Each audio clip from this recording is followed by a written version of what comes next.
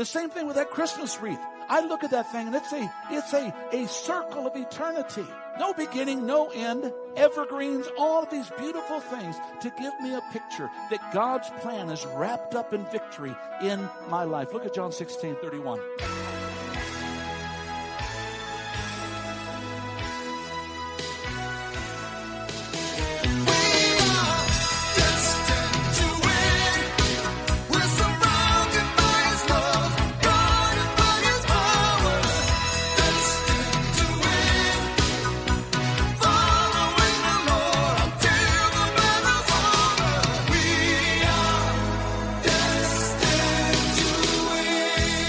Welcome to the Destined to Win podcast with pastor and teacher Tim Masters. Pastor Tim is the senior pastor of Victorious Life Christian Center in Flagstaff, Arizona. I'm Joe Harding, inviting you to join us for worship services Sunday mornings at 10 at 2615 East 7th Avenue across from Cal Ranch. For more information on the ministries of Victorious Life Christian Center or to make a donation, visit us online at vlccaz.org. That's vlccaz.org. Now, with today's message, here's Pastor Tim Masters.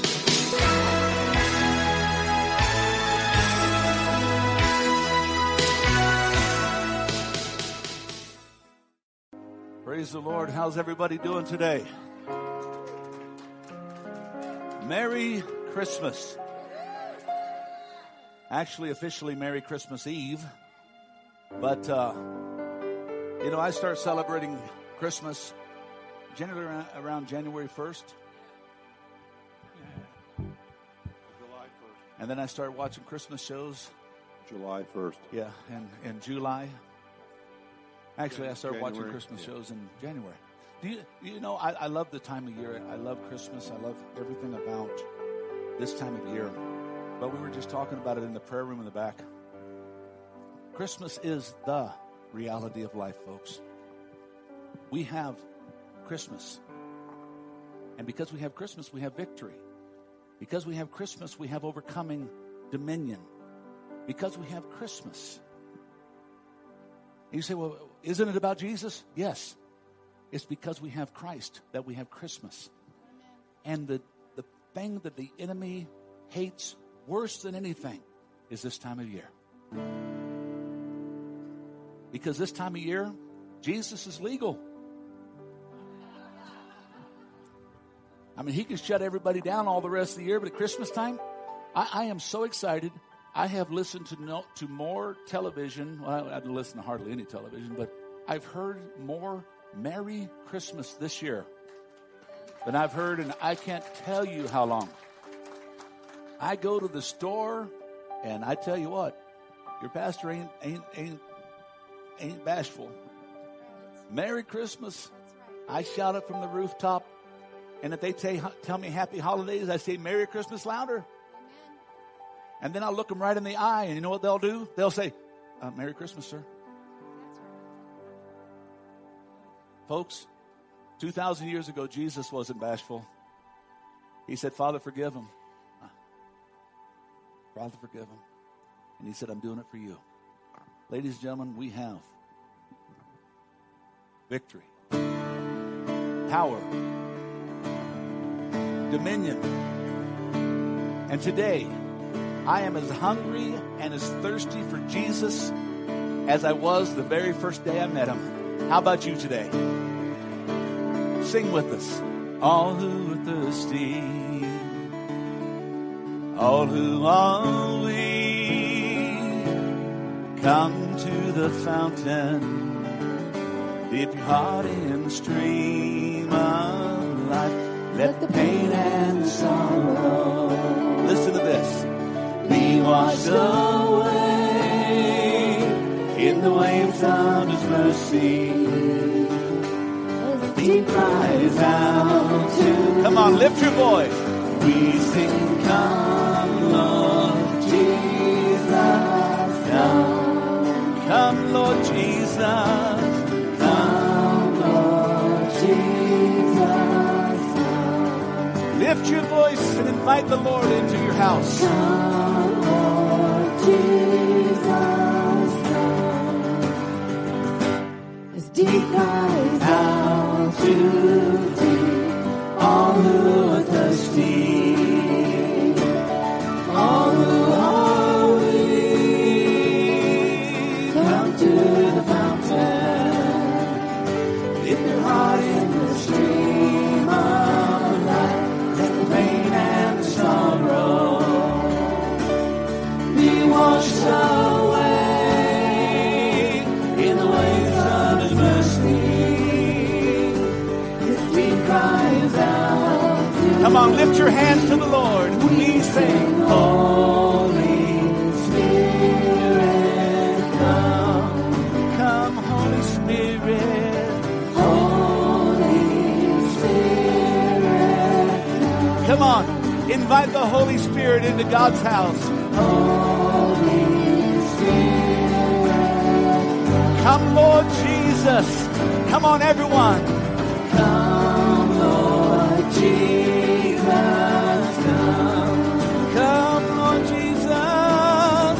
Come, Lord Jesus, come. Deep cries out to thee, all who are thirsty, all who are weak, come to the fountain. Dip your heart in the stream of life, let the pain and the sorrow be washed away in the waves of His mercy. His deep cries out to Come, Lord Jesus. we sing, come, Lord Jesus, come. This is what Christmas is all about, church. Come, Lord Jesus, come. Come on, everybody, lift your voices, sing it out. Come, Lord Jesus, come. Come, Lord Jesus. Come, Lord Jesus, come. Come, Lord Jesus.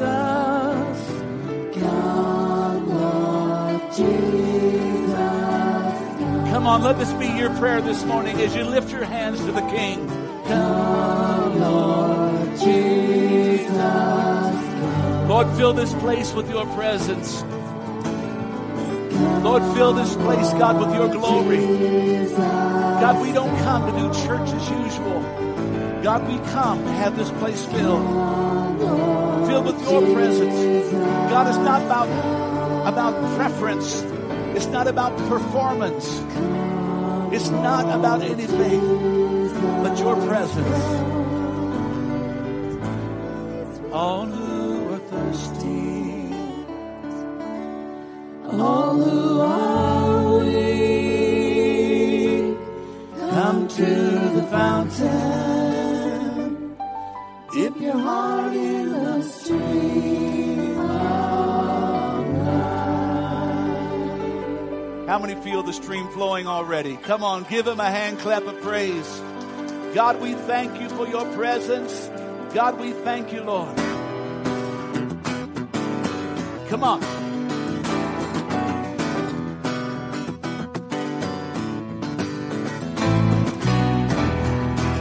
He is an awesome God. How many believe that?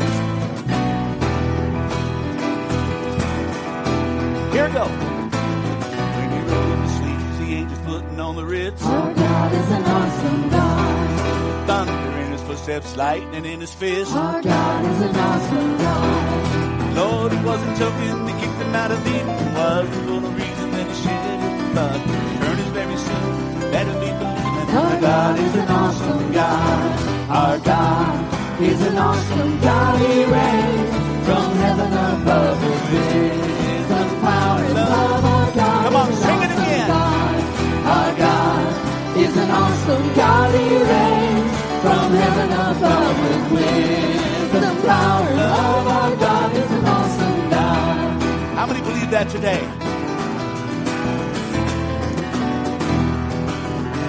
On that day, all those years ago, when the sky was stars in the void of the night. Our God is an awesome God. You know what? He spoke into the darkness and he created the light. Our God is an awesome God.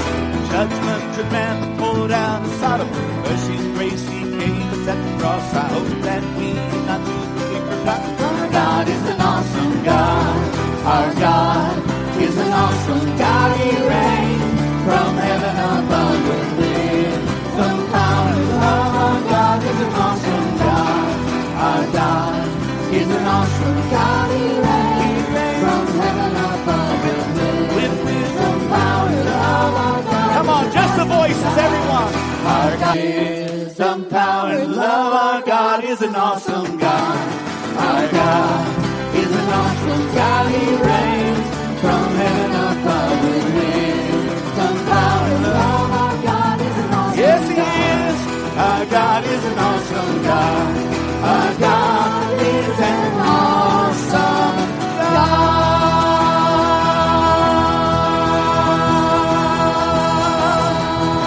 Oh, yes, he is. Come on, somebody shout in the house of God. The Bible says, make a joyful noise unto the Lord. Shout to the Lord with a voice of triumph. Oh, God, we thank you, Lord.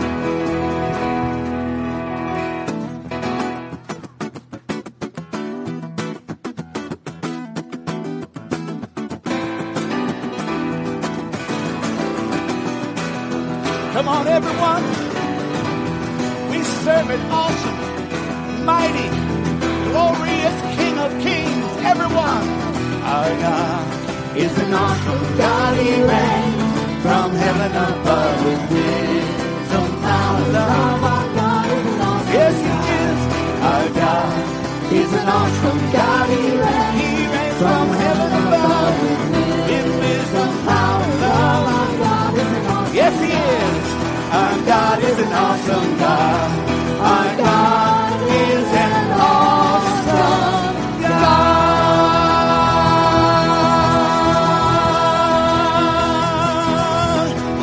Oh, yes, he is. Somebody get excited in the house of God.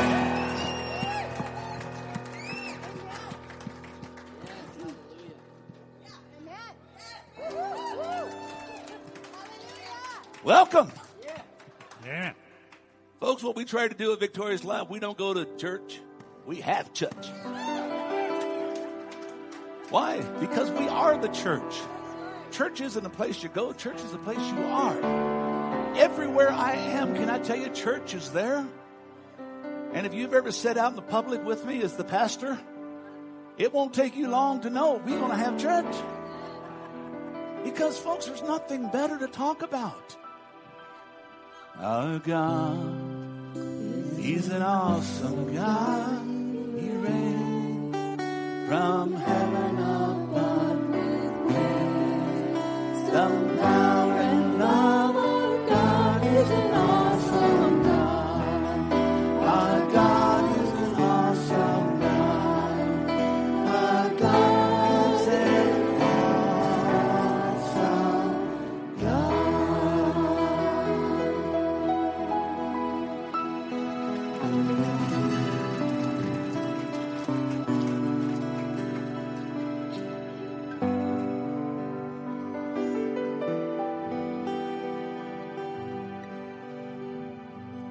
We'd like to welcome you to Victorious Life.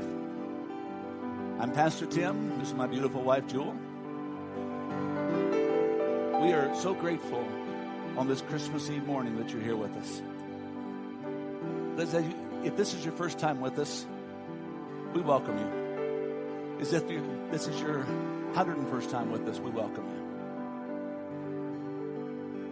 you. We have one desire, nothing more, nothing less, nothing else, and that's to bring glory to the King of God. And his name is Jesus. The King of Kings, the Lord of Lords, the Majesty on high.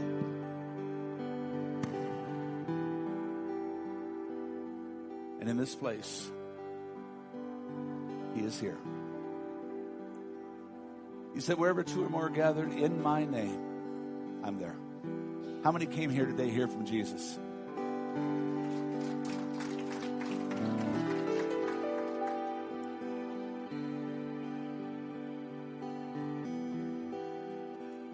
The splendor of the King,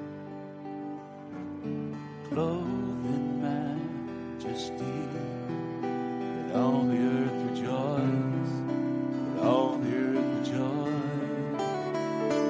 He wraps himself in light, and darkness tries to hide, trembles at his voice.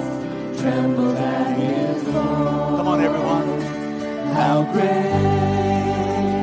is our God.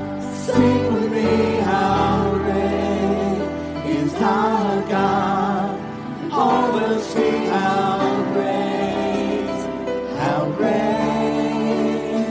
is our God.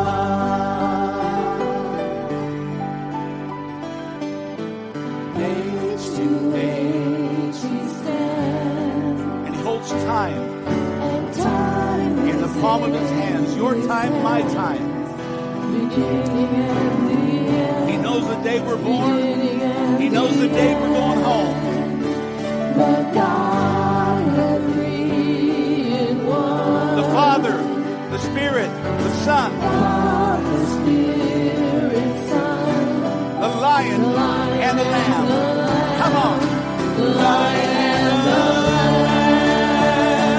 How great is our God.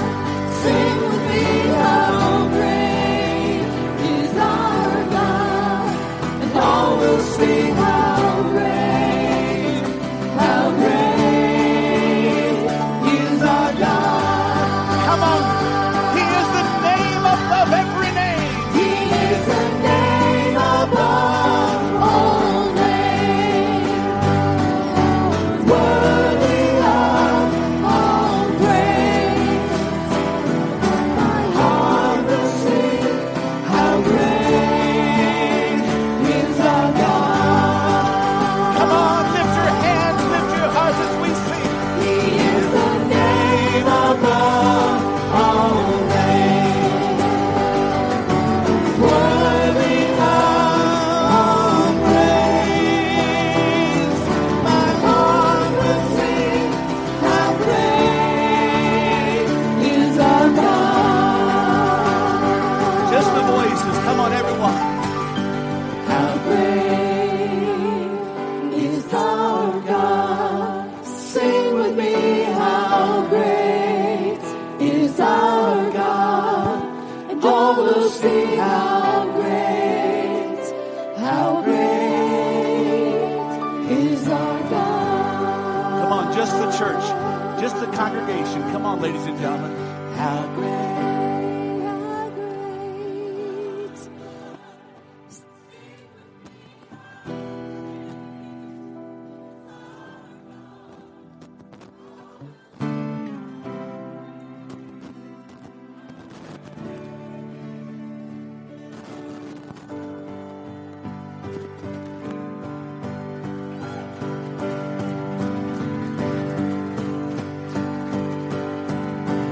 Then sings my soul, my Savior God, to thee.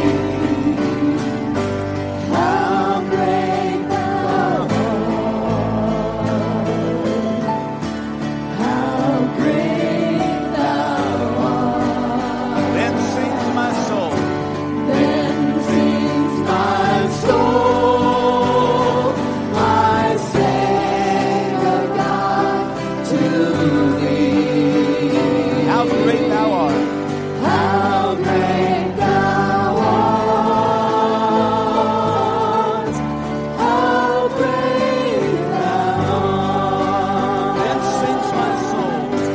Then sings my soul, my Savior God, to thee. How great thou art.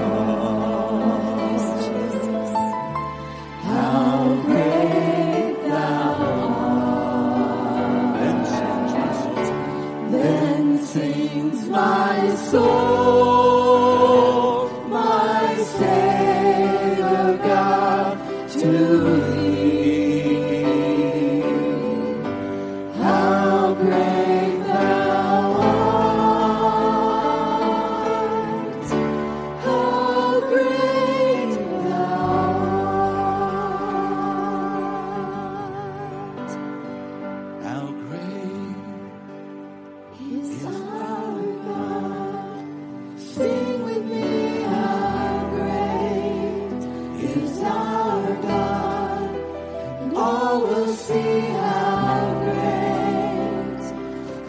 great is our God. Oh, he's a great God. Give him a hand clap of praise, would you?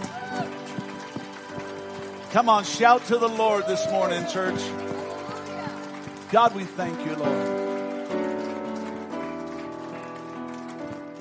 God, we thank you, Lord, today. God, you are mighty. You are high and lifted up. And the presence of your glory fills this place.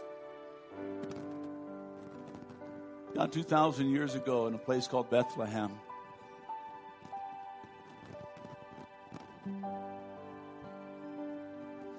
the world says nobody knew, but the truth is the scripture declared hundreds of years before. And everybody knew. Change was about to happen. You were about to step out of eternity into time and change everything. And Lord, in that little town of Bethlehem, the light of the world shone. And he came forth. The Savior, the Lamb of God, to take away the sins of the world. God, there was no fancy bands playing, marching drums. There was no accolades on this earth. But Lord, heaven was shouting. The angels were shouting. God, and they broke through that night of nights. God, they went to shepherds. God, a lot of times we think, well, who am I? Who am I? Well, if you know anything about Israel and shepherds, they were the lowest of the low. They were the who am I's. How could God quite possibly do this for me? The very first ones to hear about it were the shepherds. The who am I's. So if you're here and the devil tries to beat you with that, who am I? What am I? You are the very reason Jesus died. That's who you are.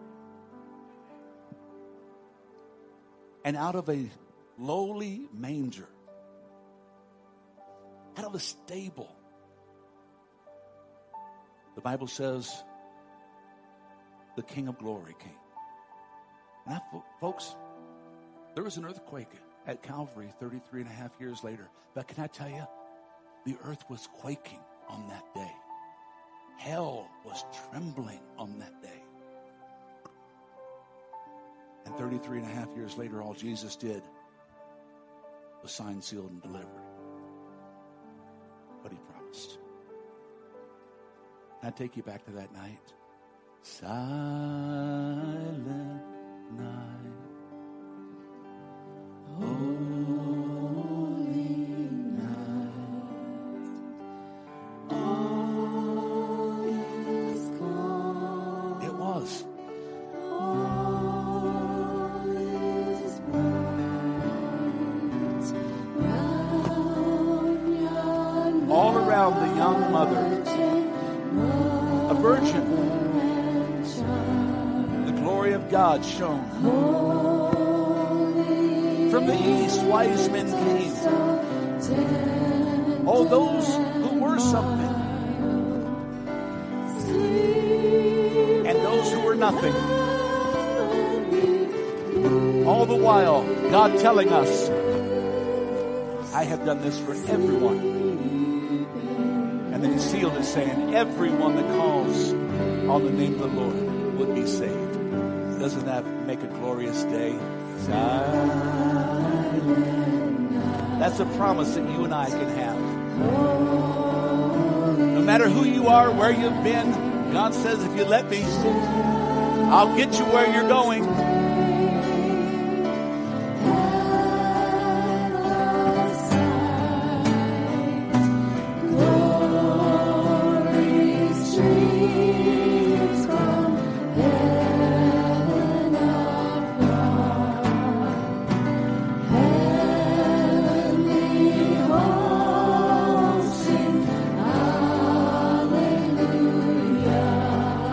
shout it out. Christ the Savior is born. Christ the Savior is born. Silent night. Silent night. Holy night. Holy night. The Son of God. Son The radiance of God's first light. God's light. Radiant beams from thy holy face. With the dawn of redeeming grace. Jesus, Lord, at thy birth.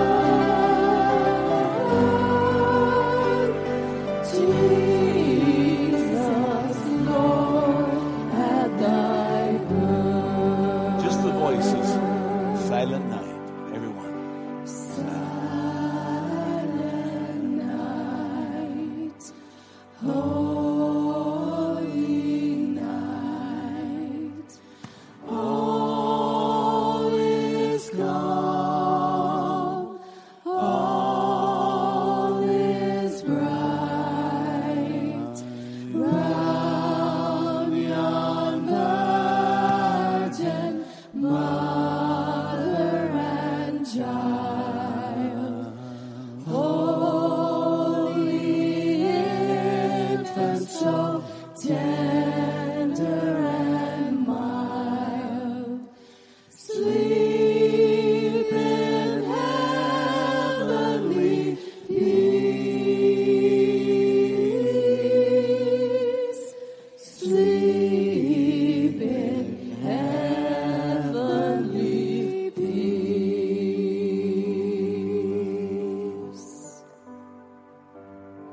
On that night of nights,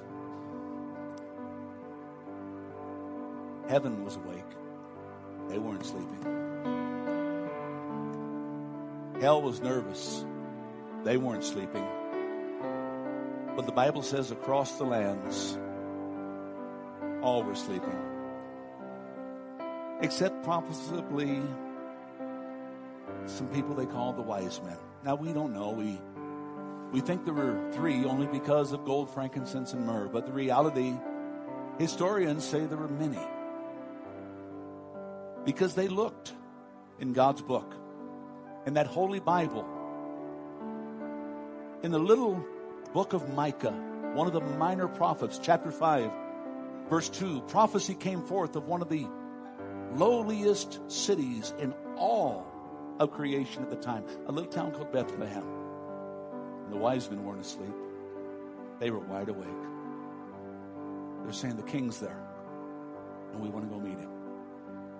The king's there. Can I tell you something? That same king is here this morning. And he wants to meet you personally. Now, folks, I know church is supposed to go in certain things, but periodically, I thank God, because he's in charge of his church, he likes to do things his way. And so I just wondered this morning if maybe you've sang the songs. You've known the melodies.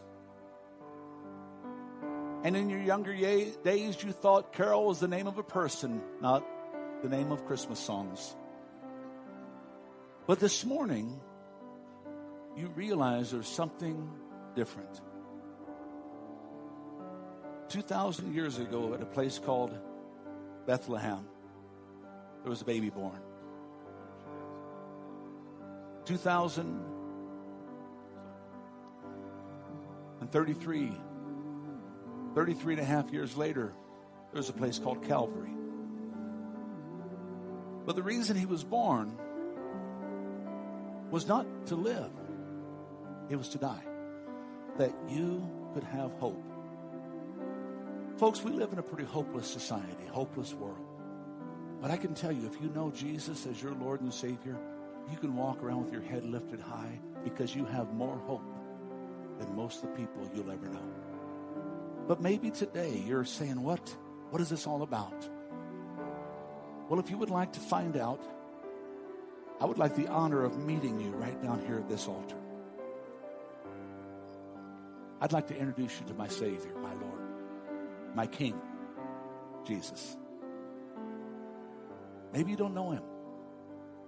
Would you just quickly step out of your chair as we continue singing? Not trying to put you on a spot, not trying to do anything to make you feel uncomfortable.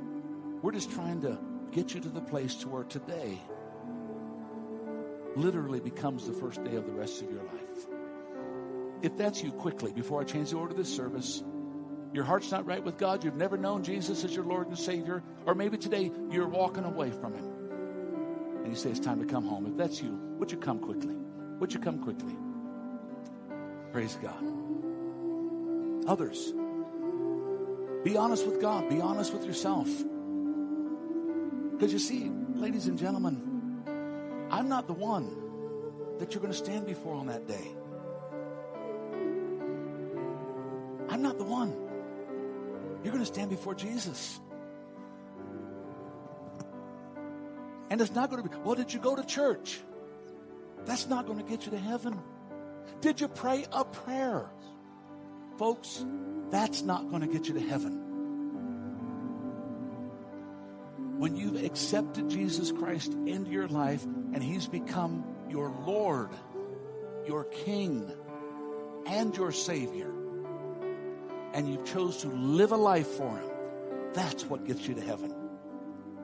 I don't know what's going to happen, if there's a question going to be asked, but I've always in my heart of hearts thought it was going to be something simply like this.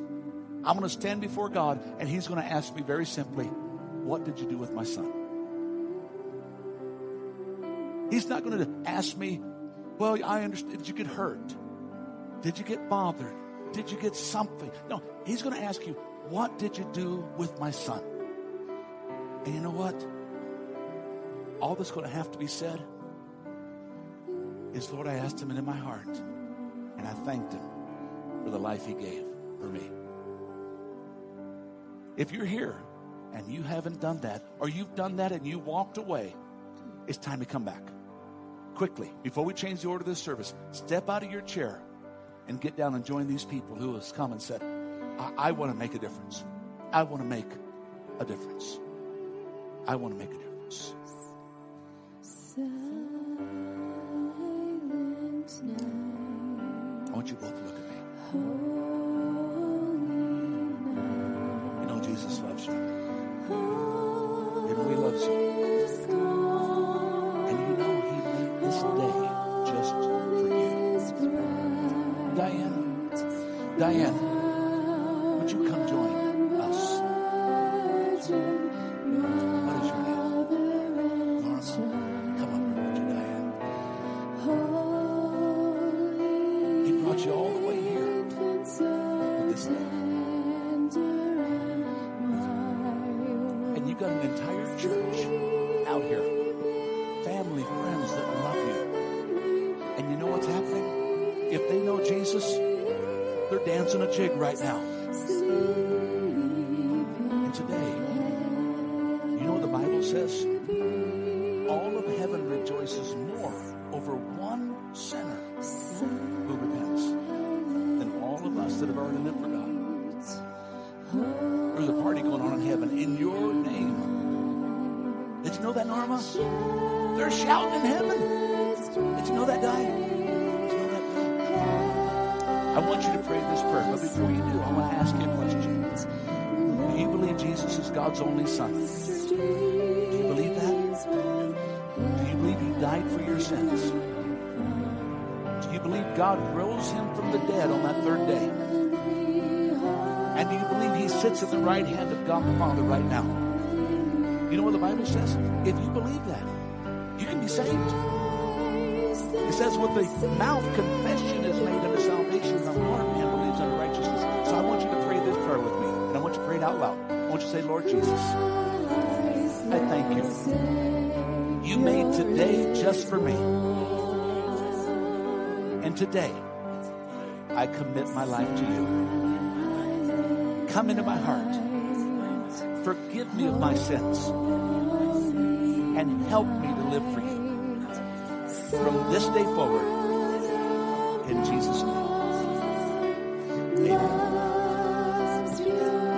Somebody get excited in the house of God.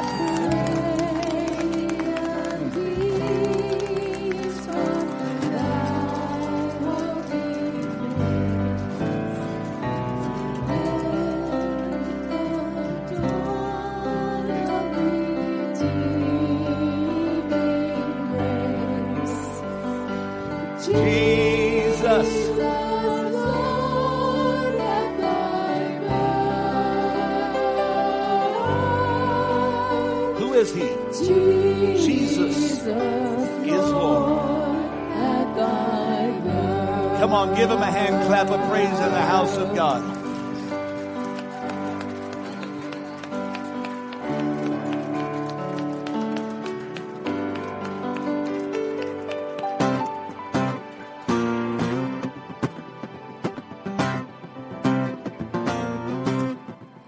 All over heaven, there is glory. 2,000 years ago, there is glory. And you know what happened? There was a mighty wind of change blowing. All of a sudden, the hillside was lit up with the angels. This is what happened. Said the night wind to the little lamb. You see what I see. You see what I see. Way up in the sky, little lamb. I see a star dancing in the night with the tail as big as a kite, with the tail as big as a kite. I gotta put my earpiece back in, or I'll get my tongue over my eye teeth and I won't be able to see what I'm singing about. Everyone, this is what happened. Said the little lamb to the shepherd boy. Do you hear what I hear? Do you hear what I hear? Through the sky, shepherd boy. Do you hear what I hear? A song, high above the tree with a voice as big as the sea.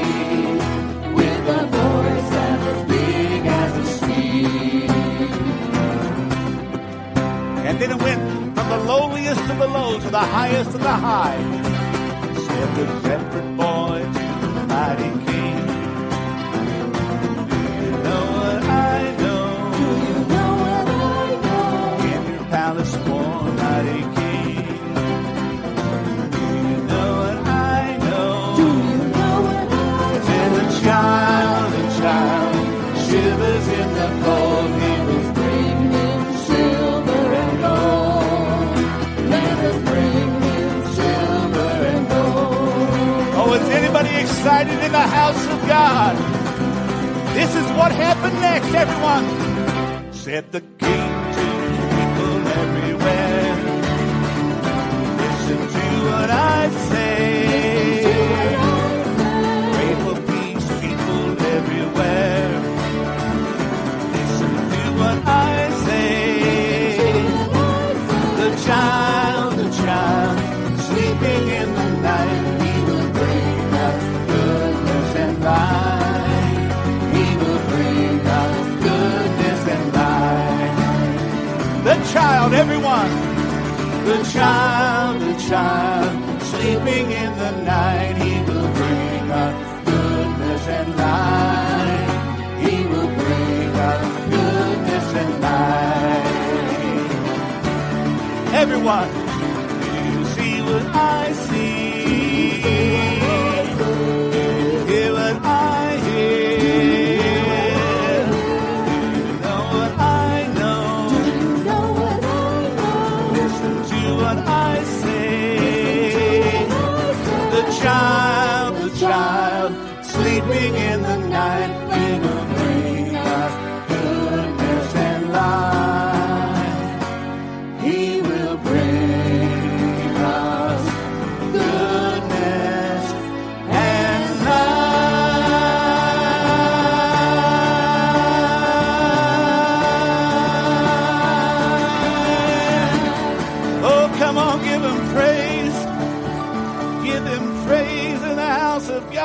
Hallelujah. Praise God. You can be seated. Thank you. Yes. Praise the Lamb of God. How many know that the house belongs to the Lord and He is in the house today?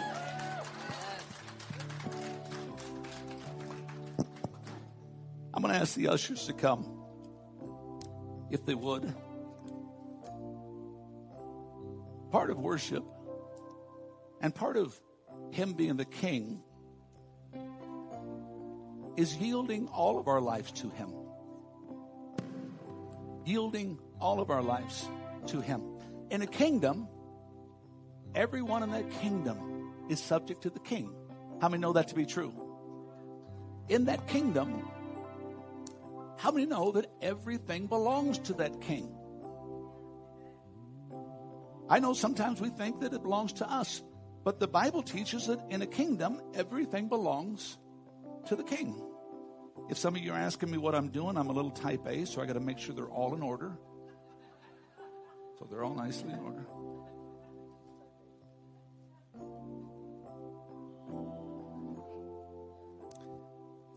So when we give our life as Bill and Diane and Norma, you say, well, Pastor, how do you know their names? Well, did God show them to you? No, I met them before service. See, I go around and get to know folks, and I saw folks I didn't get to know. And you know what I did? I introduced myself. I said hi. When we yield our lives to the King, then we're saying, God, everything belongs to you. And folks, yes, that includes your finances, your resources, your gifts, your talents, your time. Just fill in the blank. It all belongs to Him. And when we call it giving on Sunday, but actually we're not giving, we're returning what belongs to Him. And I know this sounds bad, folks, but we live in a country where one of the blessings that God gives us is you're able to write your giving off on your taxes. This Sunday and next Sunday is the last time you can give for 2017. You say, well, Pastor, what happens if I come in on Monday of 2018? I bet you'll give it to me for 2017. Not at this church. Because that would be lying. So, if you want to do that, and that is something that you're looking for, and I encourage you, folks, we're one of the only countries in the world that give tax deductions. And so I would encourage you this week, next week, the building fund. God has blessed us immensely. If you look at your go ahead and give him a hand clap of praise. I don't have a bulletin, but it's down to how much? Somebody shout it out. 21,000? Folks, can I tell you, in January, it was almost 80,000. And now it's 20,000. But we could knock it out before the end of the year. You know, God just blessed us. Somebody gave us 25,000 towards the building fund just a few weeks ago. Folks, it's exciting. But I say all of this to say, folks, this is God's house. And the way God takes care of His house is through His people. And you know how you're His people? Is when you have yielded everything to Him. Charles Haddon Spurgeon put it better than anybody. He's either Lord of all or not Lord at all. Amen. So today, as we give, as we return to God, I want to do something. Every week we pray, we lay hands on it, and we ask God, God, we give this to you. And then we, as my wife and I, we pray before we give, we pray while we're giving, okay. But take a moment and say, God, if I haven't been putting you first in every area,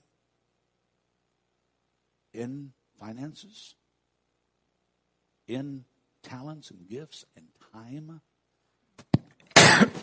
sorry.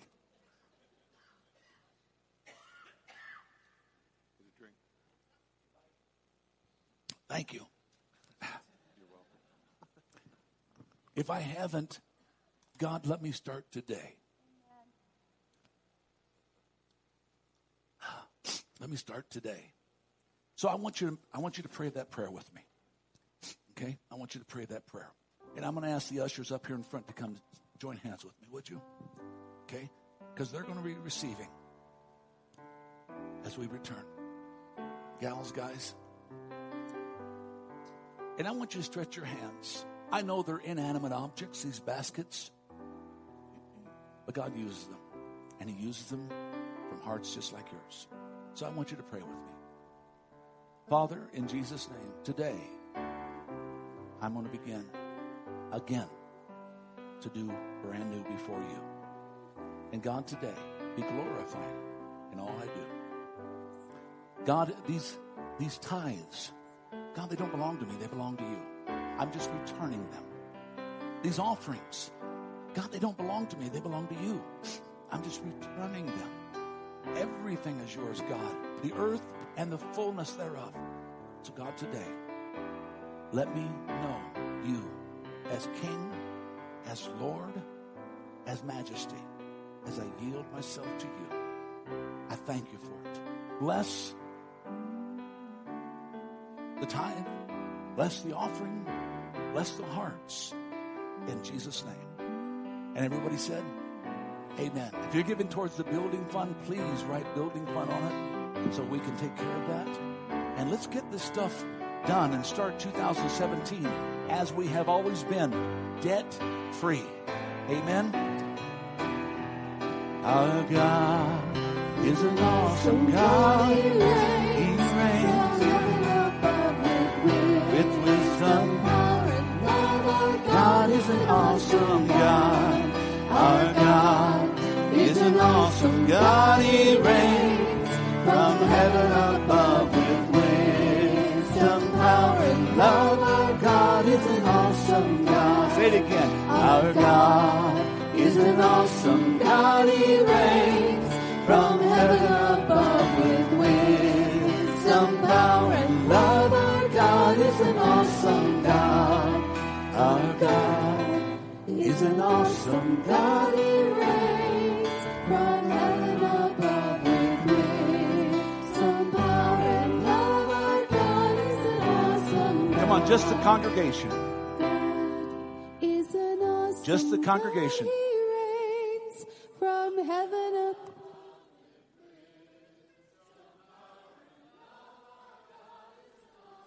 One more time, church.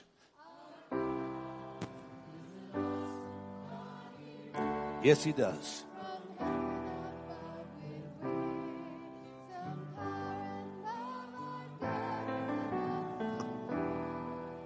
Our God is an awesome God.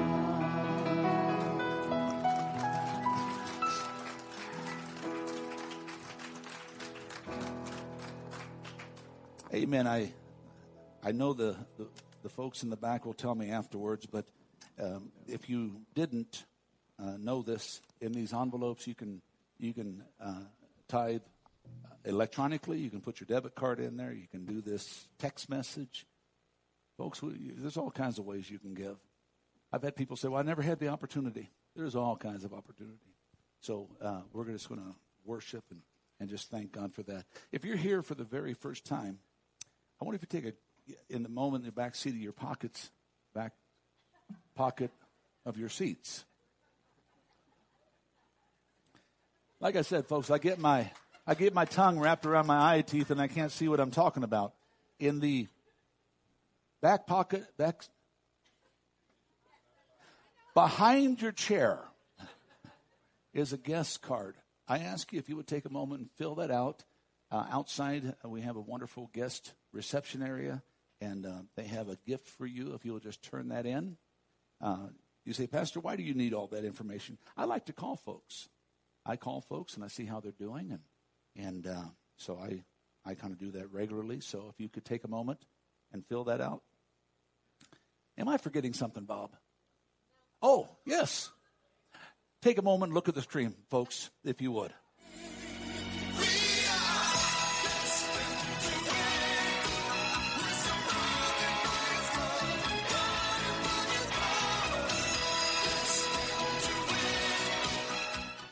Be charged. Every Wednesday night, we have our weekly Bible class in the sanctuary. This is a great time to ask questions and join the conversation. We also have a thriving youth group. Classes for the kids and nursery care is provided. That's Wednesday nights, starting at 6:30 p.m. Pink and blue sunglasses.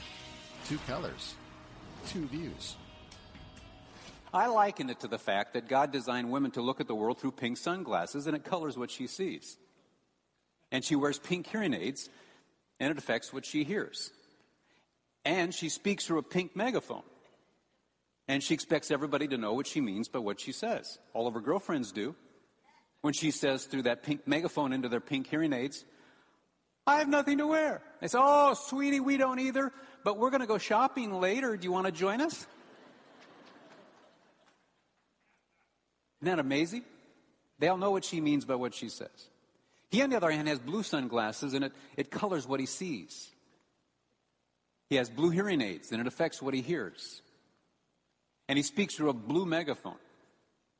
And he expects everybody to know what he means by what he says when he speaks through that blue megaphone. All of his buddies do. He speaks through that blue megaphone into their blue hearing aids. I have nothing to wear. She ain't doing your laundry either.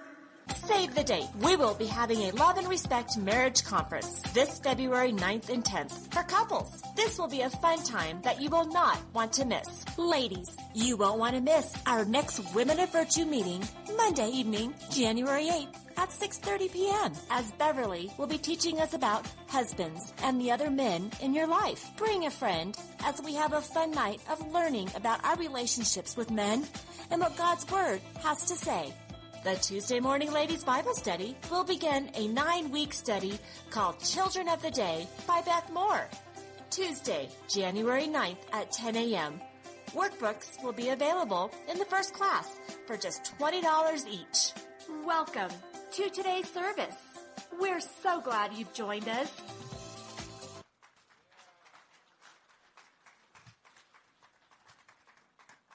Folks, we usually have other folks that lead the worship, as most of you know, and so every once in a while they all throw me in the mix, and so if I've missed anything, it's not them. I can guarantee it's me. Okay, just like the children's ministry, he's back there waving at me. Kids, you can be dismissed. See, that's why they don't put me up here too often. They say, Pastor, you do okay with the preaching part, but the rest of it, let us professionals do it. I am excited about today. I have the privilege every Sunday to preach. And I have shared with people for years, it's kind of a week-to-week thing. If I do good this week, Pastor Ray will let me know I'm good for next week. And so, okay, maybe it's not exactly that way, but it works that way. But I have the privilege of standing behind this desk every week. And I want to share just a little intimacy about me. It is the most profound, awe-inspiring, and fearful thing I do every week. Because my Bible says I'm going to be held accountable for this word that I preach. I work, I don't want to say restlessly, but relentlessly to make sure I'm preaching God's word. Because it's the only hope. The Bible says it's life and health to those that find it. And so when I have the privilege to stand up here and do this, there is no other objective I have but to help you to get from where you were to where you're going. And the only way that can happen is if I address things right where you are. And so that's why at Victorious Life, how many have had a chance to listen to our Sunday morning programs on the radio? Okay, several hands are going up. We're on 4 different radio stations every Sunday morning at 6:45 on 3. 2, I know the name. There's one they keep telling me, and I can't remember the name of it. It's one of the conglomerates. And it's CAF Radio at 6:45, Arizona Shine at 6:45. And then we just started a few weeks ago on the Big Talker radio, which is the conservative talk radio here in Flagstaff. And it's on at 8:05 on Sunday mornings. And so I was praying, and I've done this over the years, and I'm saying, God, I'm not under the delusion that people are going to come to church. And it's the world we live in. Matter of fact, the Bible says that the day preceding the Lord's returns, people are going to come to church less because they're going to be so busy.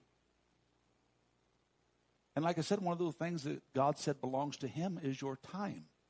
And folks, I don't ask God if I have time.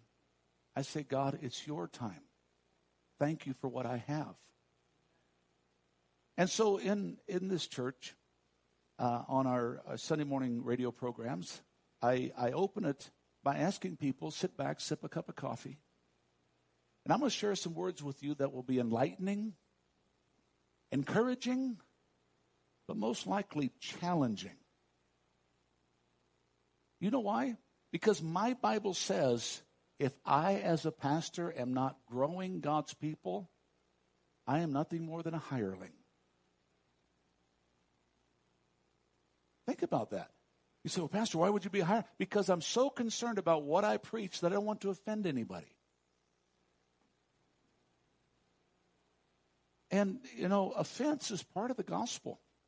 Why? Because it's part of growth. How many are old enough, young enough, I don't know how you say this, to remember growing pains?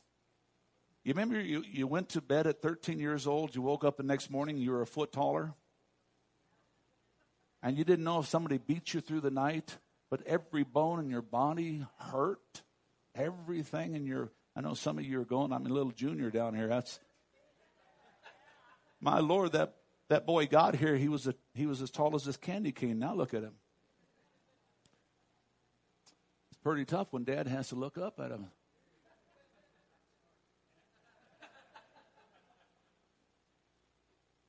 Well, that's what happens. Well, folks, it's supposed to be that way in the church. When you leave, you're supposed to be encouraged, enlightened, and challenged. So at Victorious Life, I get to be the bearer of challenge to help us to grow. How many are okay with that? And so that's what we do. So this morning, I encourage you, get up and listen to the radio program. God, began to deal with me about people not coming to church. He said, you got to get the message out there. So God blessed us, and we were on the radio all over the city, all over. I don't know, it's like a 400-mile radius or 300-mile radius or something like that. And it's just, folks, it's exciting. I can't tell you the phone calls, emails, text messages that they get, because some of them will call the radio station and say, how do I get a hold of that guy? What guy? That guy on the radio. And so I'll get things that said, I rededicated my life because of what you said. I give my life to the Lord because of what you said. I can't make it to church, but I tell you what, you are my church on Sunday morning. Folks, we got to get the gospel out of these four walls. Are you okay? For the last few weeks, we have been talking about Christmas legends. Miss Beverly and Sarah have done an incredible job of putting the different dramas and the different stories together. And all I've done is have the ability, by God's grace, to expound upon them. Tonight, we have our Christmas presentation. It's called The Toys Story. And you don't want to miss it. It's going to be, the toys are going to talk about what Jesus and Christmas is all about. It's going to be an exciting time, and I'm looking forward to hearing from that perspective. We've been talking about Christmas legends, and I want you to look at your notes, because I've titled this very purposely, Christmas is not a legend. It is the reality of all life. Christmas. We think it's just a holiday that comes once a year and everybody wants to pull their hair out until it's done. I imagine many of you will still be going to the stores this afternoon. Folks, it is what it is. My wife and I, we drove down to Phoenix, left up bright and early yesterday morning, got home late last evening to go see some of the kids and the grandkids and the other ones that are in Seattle and California. We mailed things to them. But it's a stressful time of the year. But I think a lot of the stress comes not with the fact that, yes, it's busy and the hustle and the bustle, but I believe there's a spiritual dimension that the enemy just loves to make us not like this time of year. I have said something in our church for many, many years, and if you've never written it down, you need to. Every physical fruit has a spiritual root. And if you're going through struggles in your life, the very first thing you need to do if you're a child of God is look in the mirror and say, okay, God, what's my part in this thing? What's your part in this thing? And what's the devil's part? Because we blame the devil for way too much.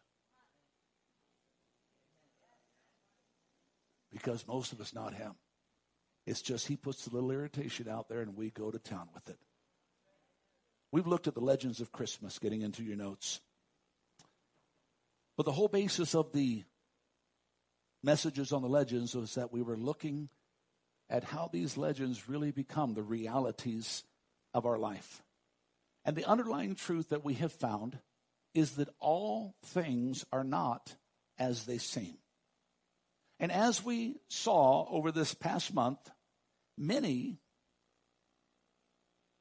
throughout the stories, throughout Christendom, throughout the world, did not fully accept nor understand God's Son coming into the world as he did was the way God chose. Folks, God could have sent his Son as a full-grown man. God could have sent his Son as a conquering king. But he chose to send him as a baby. For those that have no ability to take care of themselves. For those that have no rhyme or reason to what in the world is life all about. God wants you to know, just like that little baby in that manger. No clue. If you're like me at times, and just ask my wife, I got no clue. She missed a great place to say amen, but she didn't say it. But Wilford next to her did. But there's times that I've got no clue. I've been called naive. I'm pretty street smart, but there's some stuff. I was having a conversation with my wife. No, I will not tell you what it was. And I had no clue what it was. And she just bust a gut laughing at me. And then she had to go out to the website or to the YouTube or to something on the internet, and she showed me a picture. This is what you're talking about. And I said, I got no clue.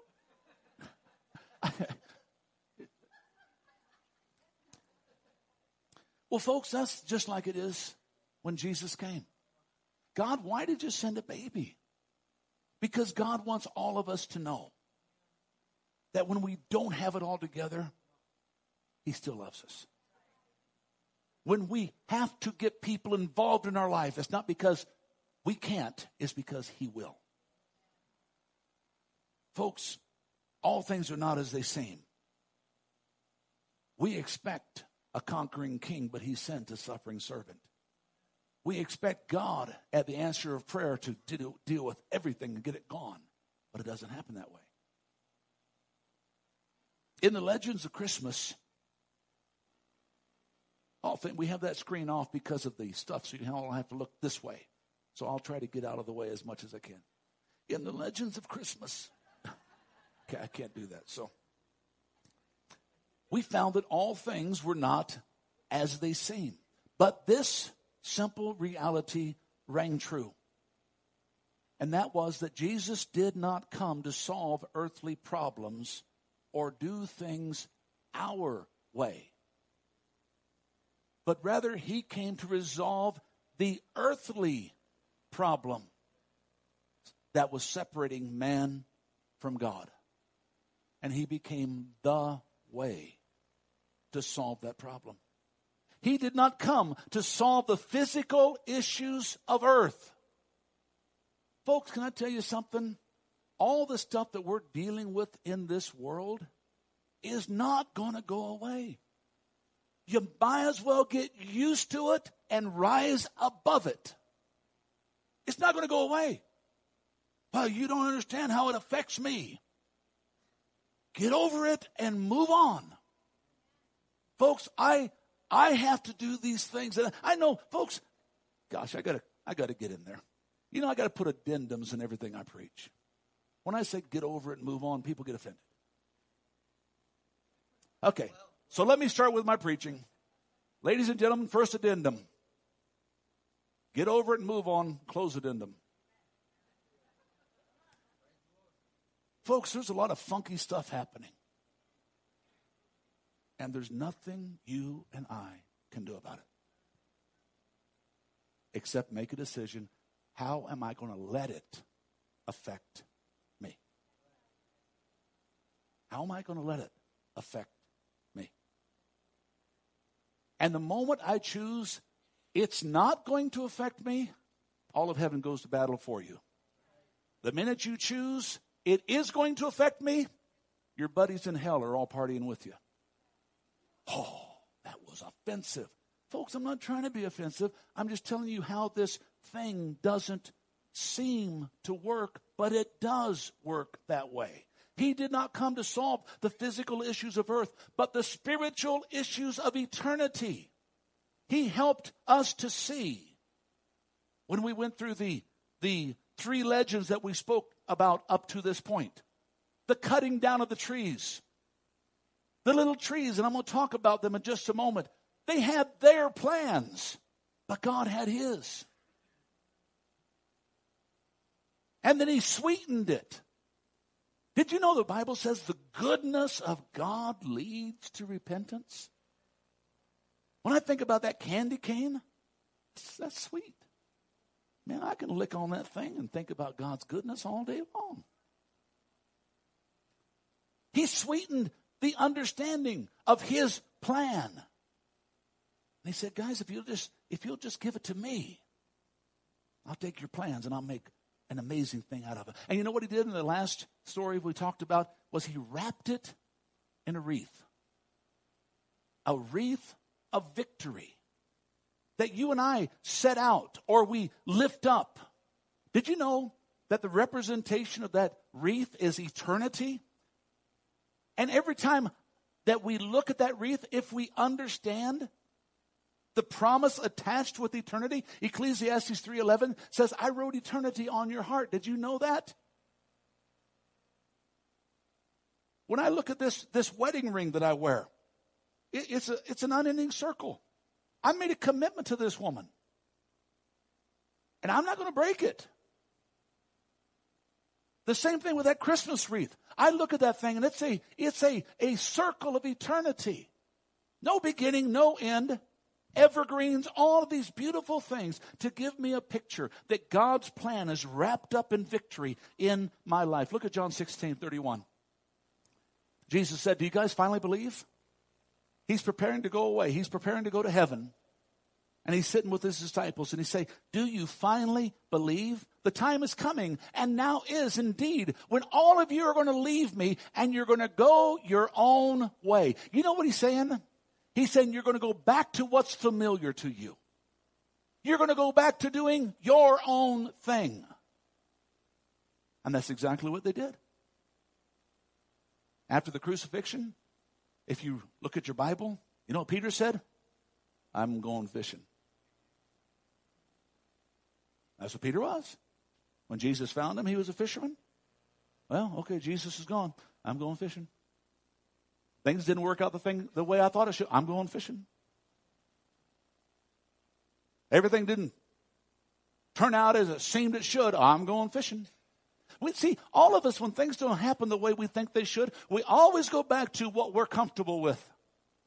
Our familiarity. All of us. Don't look at me like I don't know what I'm talking about. I'm just like you. I do the same thing. Now, of course, the longer I've been in Christ, the less I do that. But even today, every once in a while, I'll just pick up my guitar. Honey, I'm going strumming.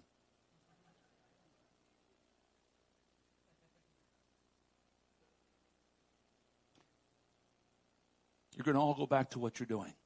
And listen what he said. And you're going to desert me. You're going to forget about me. I don't want to show of hands, but how many of you have ever gotten so bothered and so offended and so hurt and things didn't work out the way you should that God was the last person you wanted to talk to? Do you know why? Because you know God is going to make things challenging. Just like he came to Adam. Where are you, son?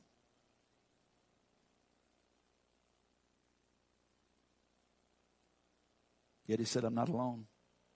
Because Dad's not going anyplace. My Father is always with me. But then, this is the piece I want you to underline, folks. Please, if you write in your notes, you write in your Bible, underline this. As I've shared all morning, or this last little while, things aren't changing, folks. Can I tell you something? God didn't come to make bad people good. God came to make dead people live. Okay, we were dead in our sins, and he came to make us live. Bad people are still going to stay bad people unless they give their life to Christ. Okay? And then if they give their life to Christ, they're not going to become necessarily really great people overnight. Anybody know what I'm talking about? So when you was bad good, weren't you? And it took you a while to get the unbad going, didn't it? It is. It's truth, guys. Okay. And so he said, the world isn't going to change. And you don't have to give up on me. You don't have to go back to what you've always done. You don't go back to the familiar. Look what he says here. Underline these words. I've told you all of this, that in me you have peace. You notice I don't see any detour there that says in the world you have peace. He said, in me you'll have peace. You know what he said about the world? What's the next line say? In this world, you're going to have lots of problems. In this world, you're going to have lots of problems. But then he added this in and said, but take heart. Did I change the world? No. Did I fix the world? No. Is that what it says? I took away all your problems. What did he say? I have overcome the world. And because I overcame, he said, you and I can overcome as well. Okay, so you got that? Okay, if this was Wednesday night, I'd open it up for questions. But it's not Wednesday night. We got too many voices in here. But if you want to learn, you want to grow, you want to become more than you've ever become, you need to come to our Wednesday night Bible class. I teach it. I teach it most of the time, and it is.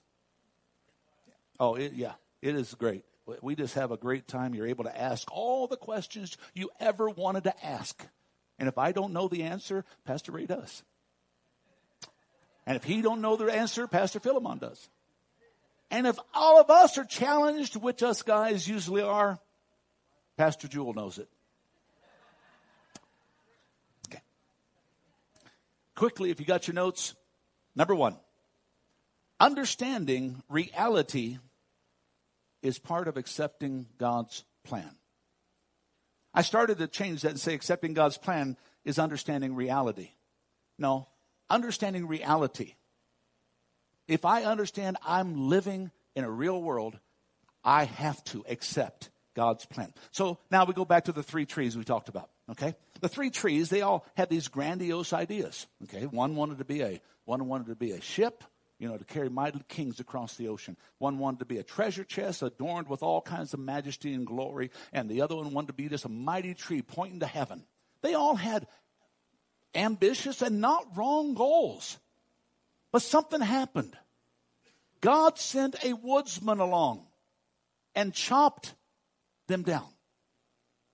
Can I tell you, in your life, in my life, every once in a while, God will send a spiritual woodsman down to chop down your plans.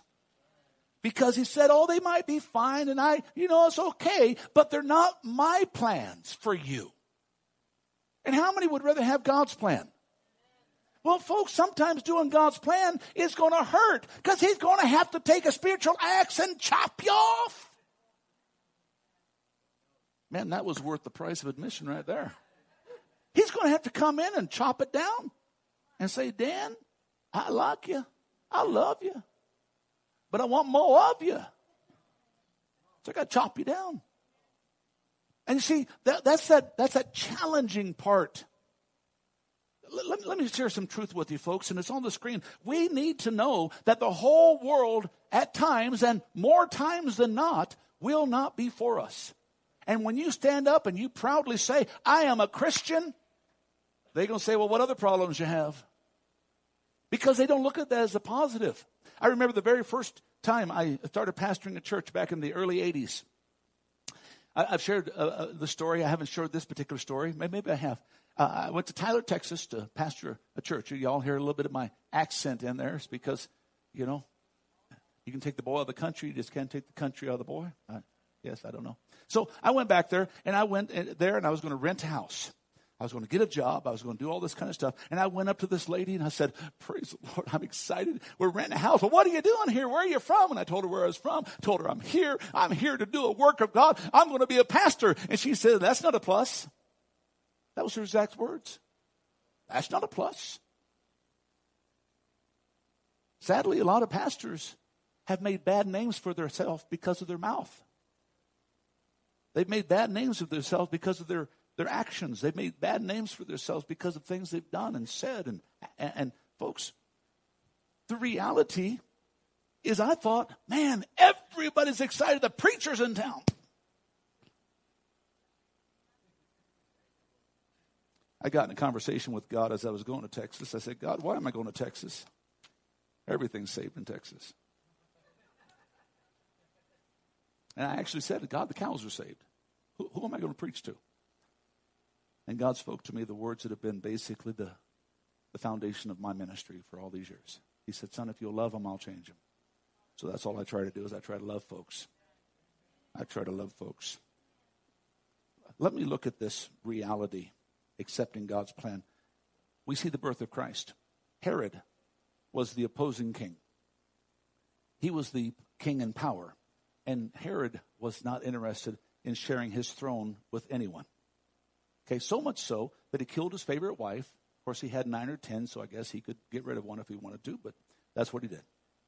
2 of his children he killed because he didn't feel they were loyal to him. And now all of a sudden these wise men show up, and they talk about this new king coming to town.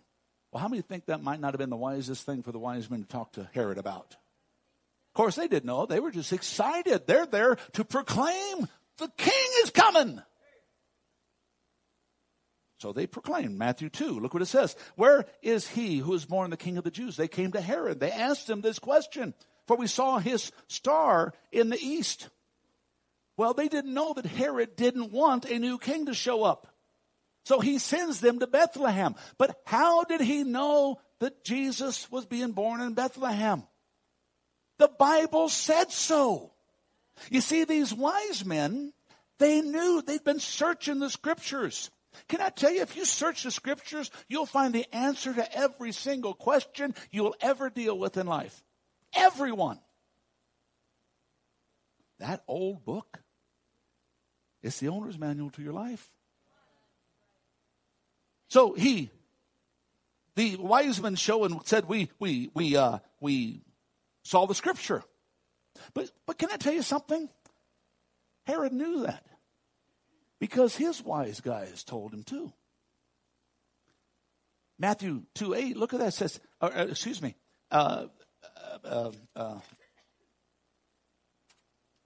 didn't put the scripture down there. But the Bible says that they were searching for him. They were looking for Jesus. And Matthew 2:8 says, go and search carefully for the child. And when you have found him, send to me that I can come and worship him as well. How many think that Herod wasn't planning on coming to worship Jesus? Well, we know the story because we can look at it in hindsight. Though Herod said the same thing that the wise men said his intentions were not to worship the king. He had no intention of giving up the throne or bowing his knee to Jesus, though you and I know that one day every knee will bow. Let me tell you why, and it's on the screen. The enemy knows if he can destroy the child, he doesn't have to deal with the man. The enemy knows if he can destroy you as a new Christian, he doesn't have to deal with the mature Christian. The enemy knows if he can get you to buy into the plan you want for your life, that he knows he'll never have to deal with the plan that God has for your life.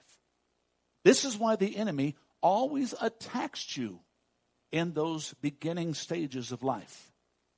Even today, many oppose the king through pride, through prejudice, through selfishness. But one day, every knee will bow and every tongue will confess. One day, Jesus will occupy every throne, every nation, every heart. We may oppose him today. We may obstruct, resist, or even withstand. But ladies and gentlemen, the king is coming. And in your life, he may be bringing an axe to chop you down that he can grow you up. Can somebody get excited? The first thing that we have to do is we have to understand reality is a part of accepting God's plan. The second thing, and we saw how the trees finally, they said, okay, well, I guess I'm not going to be a massive ship carrying kings across the world, but I'm a fishing boat and I'm carrying the King of Kings. Not too bad of a job. And the little guy that wanted to be the treasure chest, he said, well, I'm not a treasure chest. I got treasure in my chest. In this manger, in this Bethlehem. And his name's Jesus. And that third tree, he said, I wasn't lifting up for all the world to see me. But God, you used me to be lifted up, that all the world could see he who hung on me. See, God will always take your plans and chop them down if they're not his plans. And a lot of us, folks, in this Christmas season, I want us to grab a hold of the reality. It's time to examine our plans. And you say, well, how do I do that? Very simple. You ask God, where are you in my plans, God? Are you in my plan? Am I making sense this morning? And if you can't find God, you say, well, how do I know it's God or not? Who's getting the glory? That's all you got to do. Ask yourself, who's getting the glory? And if it's anybody but Jesus, it's not his plans. Well, I've done all of this for this. Okay. Now what are you going to do? His plans, your plans. And folks, it's a tough place to be. But if you're going to do and live for God, it's the only place to be. And the three trees, they accepted God's plan. Am I making sense today? Let's move on quickly. The little candy cane. We talked about that a couple weeks ago. It was a beautiful story, and I love the way. But here's what I kind of grabbed out of that. You see, the same problem we have today is the same problem they had then. Our way is in the way of his way. Can I say it again? Our way is in the way of his way. Now I got a long portion of scripture I want to read to you. 1 Corinthians chapter 1. And it's going to be on the screen. I think it's on the screen, Bob? Yeah. And I'm just going to read it off the screen because I want you to grab a hold of this. The message of the cross is foolish to those headed for destruction. Now I want you to look at that word foolish for a second. And it's very enlightening, very encouraging, but very challenging. Because when I want my way over his way, he said, who's the foolish one? The message of the cross, it's my way or the highway. Should I have put an addendum on that? Addendum, my way, highway, addendum. Okay. The message of the cross is foolish to who? We don't want Jesus first and foremost in our life. It's foolish to who? Go ahead. It's on the screen. You can go ahead and read it. It's foolish to who? See, we're kind of timid to even say it because, oh, God, where are you at? Go ahead, Bob. Next line. Oh, he only put the ones up there that I asked him that I highlighted. Thank you, Bob. Okay. But look at that. But to us who are being saved, it is the power of God. Okay. Now the scripture says, it's up on the screen, I will destroy the wisdom of the wise and discard the intelligence of the intelligent. You think you're all that in a bag of chips? God said, I will destroy the wisdom of the wise and discard the intelligent of the intelligent. You know what God's saying? And I've got it in this next portion here. You've got it in your notes. I only put certain things on the screen. So where does this leave the philosophers? Where does this leave the scholars? Where does this leave the world's brilliant debaters? God has made the wisdom of this world look foolish. Since God in his wisdom saw to it that the world would never know him through human wisdom. Folks, we can think we got it all figured out, but God said, all things aren't as they seem.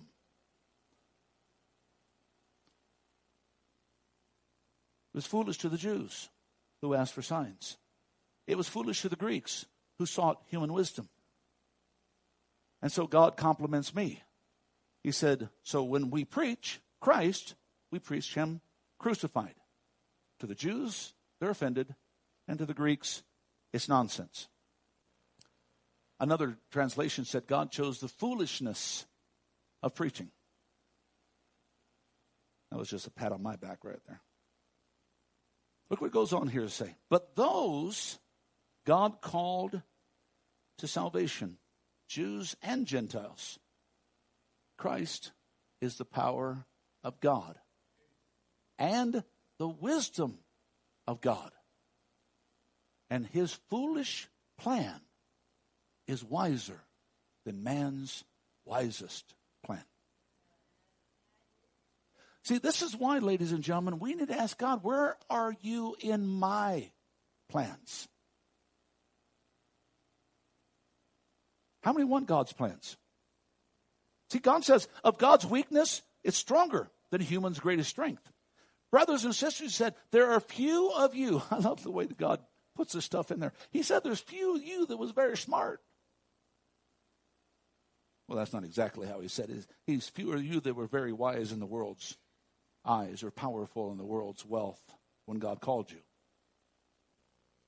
He said instead, God chose those things the world considers foolish in order to shame those who think they got it all together.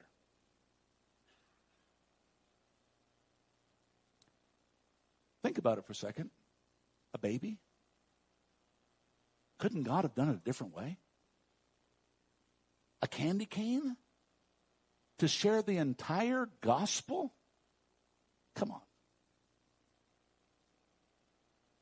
He chose things that were powerless. A little baby. To shame the powerful King Herod. God chose the things the world despised and counted nothing at all and used them to bring what the world considers important. As a result, nobody can boast in God. But look what God says. He united you with Christ Jesus for our benefit. God made Jesus the wisdom of it all. And then God made us right with God. He made us pure and holy. He freed us from sin. Therefore, as the scripture says, if you want to boast, boast only in God. I look at that little candy cane, and I think immediately of King Herod. I think immediately of what happened. King Herod wouldn't give up anything for anything. But God said, fine, I'll use a little baby to overthrow everything. And he did. Are you with me today? But here's what I want you to grab a hold of, and this is what I was looking for a minute ago. And I did have it written down just in another section. He said, King Herod, like the priest, chose to ignore God.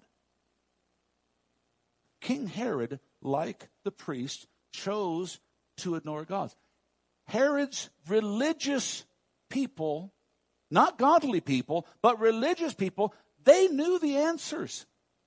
Even the religious and the ungodly in today's society knows what a Christian's supposed to be like, knows how we're supposed to live, knows all the answers. Matthew chapter 2, look at this. It said it all the way back in Micah chapter 5. Gathering together the chief priests, the scribes, and the people, he inquired of them where the Messiah was to be born. King Herod, who had no desire to worship, he just wanted to get rid of the coming king. And he gathered together who? Those that were supposed to be godly. The priests and the Pharisees and the scribes. And you know what? They knew exactly where he was going to be born. Less than 5 miles away. Why didn't God show up in the palace? Why did God show up in the stable? Why didn't God show up to the kings? Why did God show up to the shepherds? Just like that little candy cane. He said, I don't need a whole lot to save the world. I have a little message, and it's Jesus Christ and him crucified. Nothing more, nothing less, nothing else. Here's the problem. They quoted Scripture. They knew chapter and verse, but they didn't obey it. They knew the Scripture pointed to the Savior, but they themselves didn't go to worship. Can I tell you something? I want to bring it right down to where we live. People will turn to the church and to church people when everything when it's falling apart and they got no place else to turn. They will turn to the church. I was pastoring in California during the 1989 earthquake. Remember the Battle of the Bays, the World Series, and all that stuff that was going on? I was pastoring there when those bridges collapsed and hundreds of people were killed. And the whole Bay Area was turned upside down. I was pastoring there. Can I tell you something? We didn't have room for the people coming to church. They were wondering, what's God doing? What's happening? They were wondering what's God. And they came to church and we had multitudes saved. Lives changed. But the question that I always ask myself, at the time when the people are looking for answers, do we have what they need and can they see in us? There's lots of people in the church. They can cite chapter and verse. They can even talk a pretty good talk. But it doesn't take long for the world to see that they don't believe what they say when the walk and the talk don't come together. Folks, this is Christmas. Jesus is legal this time of year. Make sure your walk and talk is the same. Because you may be the only Jesus they ever see.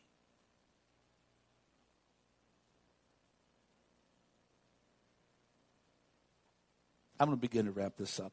Hopefully I'm doing justice about the 3 trees and about the candy cane. Because the last thing I want to talk about is the wreath. Because you see, Christmas is not a legend. It is a reality, but more so, it is the reality. And in the church, the world is hoping that Christians have the real relationship that they're looking for. The wise men, they sought the king, and they found him. You know, Jeremiah chapter 29:13. We love 29:11. I know the plans that God has for you, declares the Lord. Plans to give you hope and a future. And I've shared this, that God was talking to the people of Israel as they were coming out of 70 years of captivity. But you know what he said in the 13th verse? He said, do you want to accomplish the plans that I have for you? Look what he says. He said, you will find me when you seek me with all of your heart. You're not going to find God just going to church. You got to have a reason. You got to have a purpose. Why? God placed eternity in your heart, so he will always be drawing you, but you and I are the ones that have to find him. The three wise men, or the wise men, whether three or not, most famous men in history, went to a baby shower. And they brought gold, frankincense, and myrrh. Last time you went to a baby shower, how many of you took gold? I know some of you moms would like, I got some gold. Frankincense, I'd like some perfume. The myrrh, I want my baby to live, not die, because that was the picture. The gold was the representation of offering tribute to a king or a ruler. They understood who they were coming to. They were not coming to give something. They were coming to return. Frankincense, the picture of an aromatic mist that would represent worship and adoration and praise. Frankincense and its other half was myrrh, part of the holy anointing oil that God used to anoint the high priest. So when one of the wise guys brought frankincense, they were bringing to anoint him, who would be the high priest. And the third thing was myrrh. Well, myrrh was an embalming fluid. Why would you bring myrrh?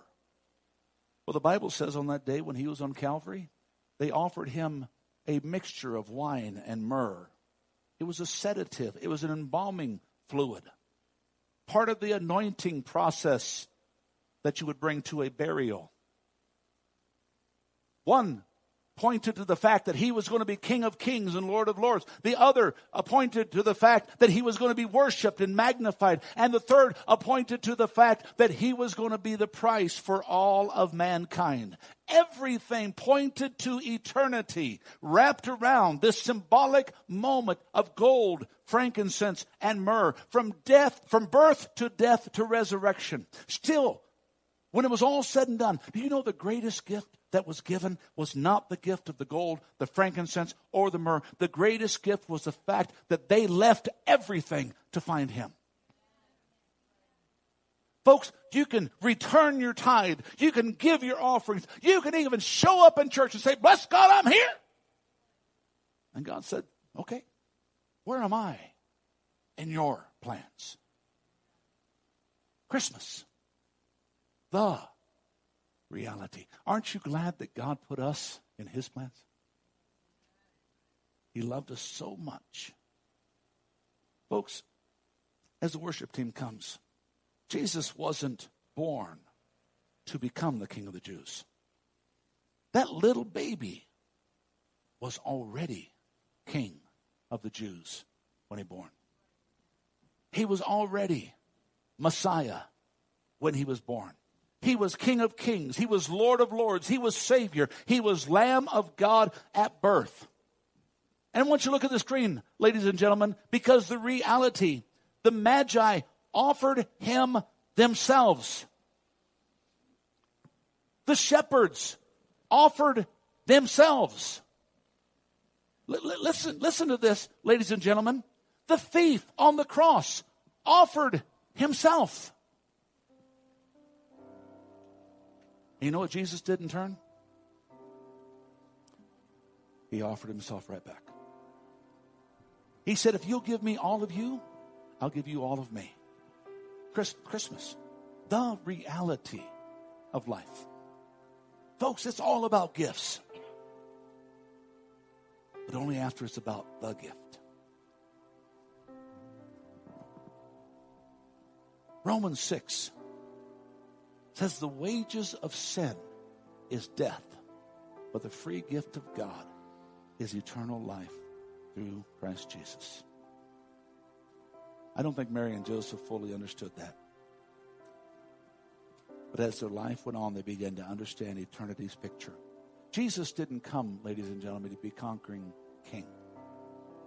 He came as a suffering servant, that he could give you and I victory over the sufferings of this life, knowing that our king conquered the world of sin. But to do that, he may have to take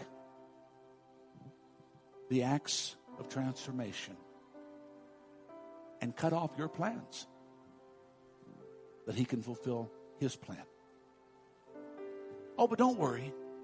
He'll sweeten it with his goodness. Oh, it may be a little candy cane, it may be something else. I don't know. But he'll sweeten it because he says, you know, is my goodness going to bring you to repentance? It's my goodness. It's going to draw you. And then he's going to put a wreath on the door of your heart. And he said, you're mine for eternity if you'll let it be about my plans.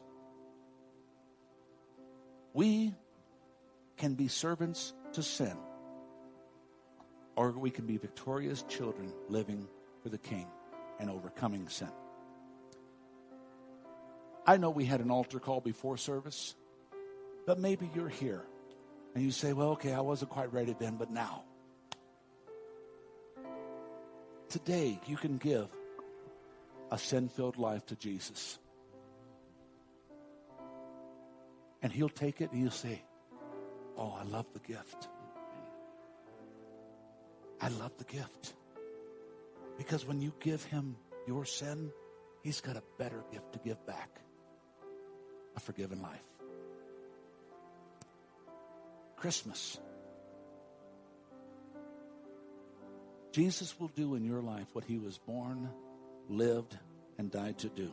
He will forgive you. He will exchange your sin for his gift, the gift of eternal life. And he'll place a wreath of victory on the door of your life. Will you come to him today? I don't care where you are. I don't care where you've been. All this preacher cares is where you're going. The song they played when I gave my life to the Lord is a song that we're going to play right now. This song probably means more to me than any song ever done. Matter of fact, so powerful was the song, it became the only song that Billy Graham used for his altar calls. Because God says, it doesn't matter who or what you are. You part of the nothing, or you part of the something? He'll say these words. Just as I am without. No excuses. No problems, no difficulties, no woulda, shoulda, couldas. He just said, right where you are, would you come? If you're here and your heart's not right with God, it doesn't matter. It doesn't matter. Would you just take a step and come find a place of this service before we change the order of the day? Would you come quickly? Quickly. We've already had an altar call, but there's never an opportunity to miss salvation. Would you come? Just as I am, and waiting not to rid my soul of one dark blot, to thee whose blood can cleanse each spot. Would you come? Would you come? Oh God, I come.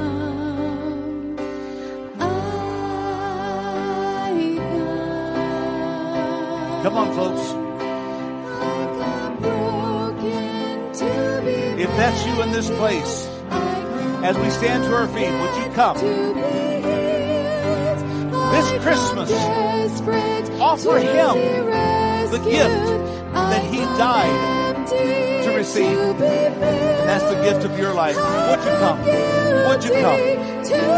Would you come?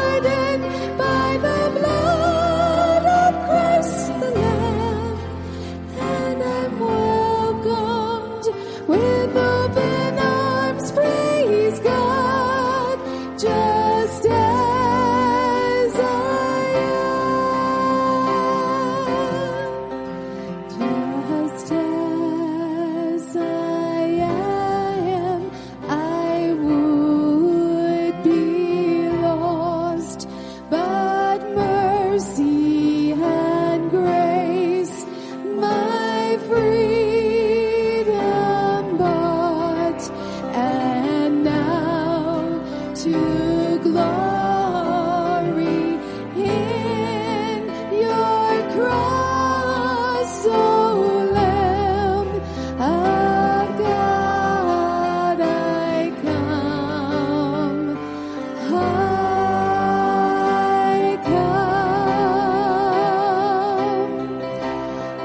come, broken to be mended. I come wounded to be healed. I come desperate to be rescued. I come empty to be filled. I come guilty to be pardoned by the blood of Christ the Lamb. And I'm welcomed with open arms, praise God, just as I am. I come broken to be mended. I come wounded to be healed. I come desperate to be rescued. I come empty to be filled.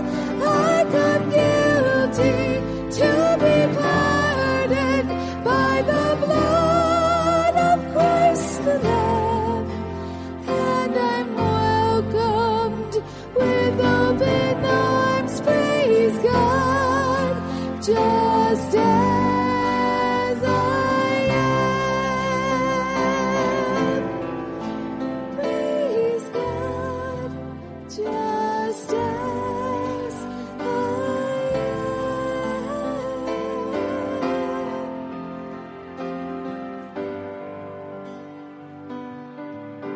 am. Today's message is,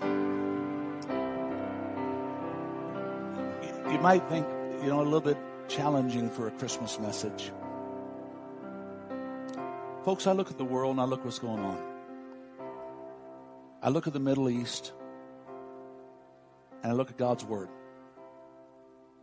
I don't know when Jesus is coming back, but it is time for us to get a part of His plan. It's time. And it's not. You read through the news, there's a lot of people who look in 2018 as a very demonstrative year. I don't know. But I know, according to God's Word, in Him I have peace. In Him I have peace. I don't care what they do. In Him I have peace. And that's the message of Christmas. In Him I have peace. Even if He has to take and cut off my plans, He'll sweeten it with His mercy, that He can build my life for eternity just like that wreath. Amen. We love you. On behalf of my wife and I, our entire staff, Merry Christmas. Merry Christmas.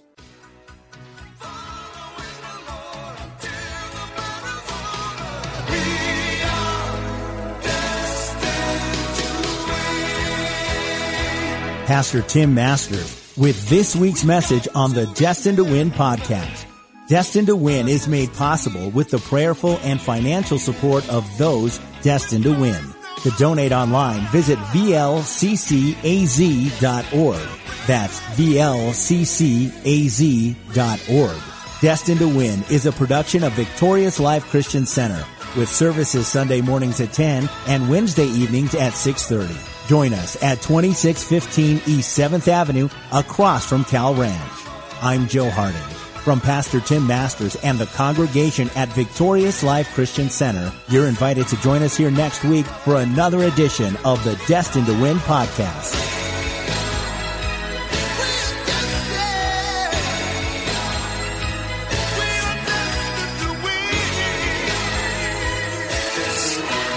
To